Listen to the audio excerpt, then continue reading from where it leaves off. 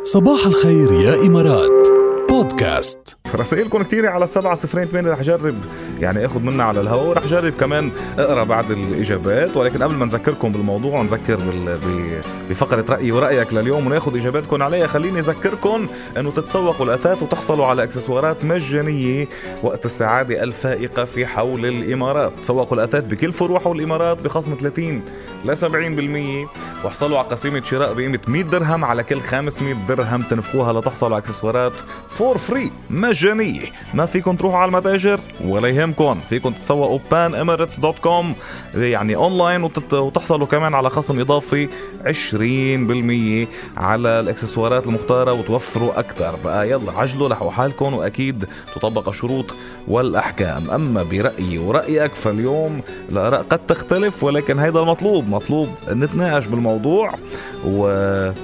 التجارب يلي بنمرق فيها، هل لازم نحن نمرق فيها لنتعلم او فينا نتعلم من تجارب غيرنا؟ شو رايكم انتم؟ ما حدا بيتعلم الا من كيسه، او انه كيس غيرك كافي ليعلمك كمان؟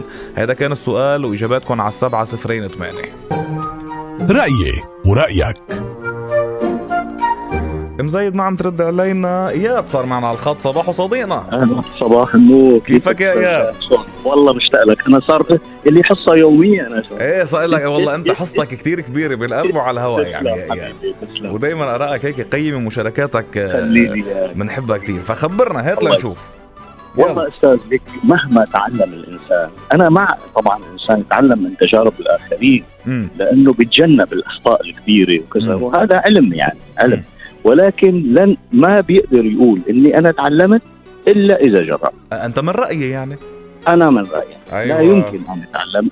بعدين استاذ انت بتاخذ خبره البشريه. انظر مثل ما حضرتك تفضلت هلا، الم الحبر، انت عم تاخذ خبره الناس كلها، قديش بذل جهد. شوف رغيف الخبز استاذ، قديش بذل فيه جهد لحتى وصل لك. انت ما بتقدر تكون بمعزل عن التجارب الاخرين، ما بتقدر.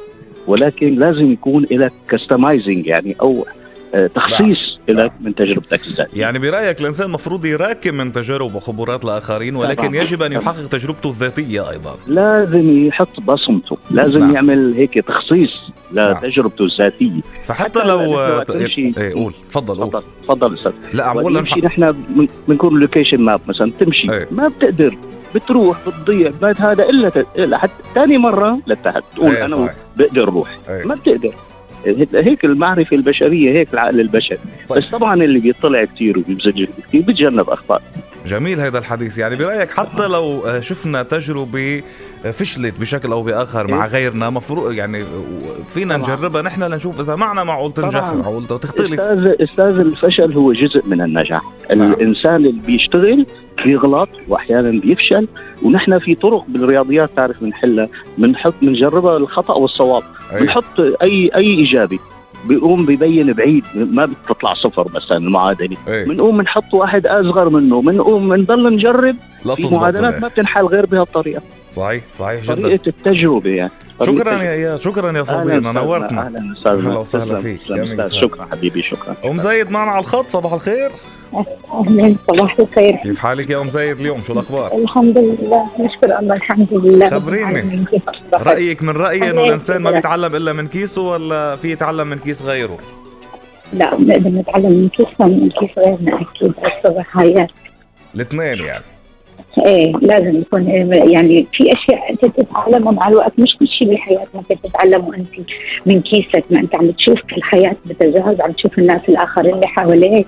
ممكن انت تكون تكبر 20 سنه من اشياء شفتها، وممكن تكون عمرك 50 سنه وانت لسه فيك الشيء اللي مثل ما بيقولوا الفطره تبعت الانسان الطبيعيه اللي ما فيها لا خباث ولا فيها اي شيء. نعم. فهو الواحد كمان يعني يطلع على تجارب الآخرين ويجرب ما يكرر برأيك تجارب فشلت سابقا.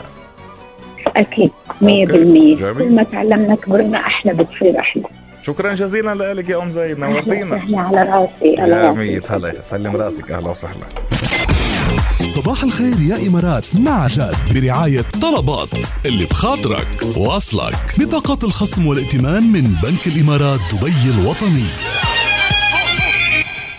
والله أنا غير ما أجرب أنا بمشي حالي. بشوف واحد راح وضل رايح وفات بالحياة قبلي، غير ما أنا فوت بنفس الحياة ما بمشي الحال، ما بالدنيا. قلبي عزوقك مشي، لو مزعوجة بوطي الدقة انت اموريني. صباح الخير يا إمارات بودكاست.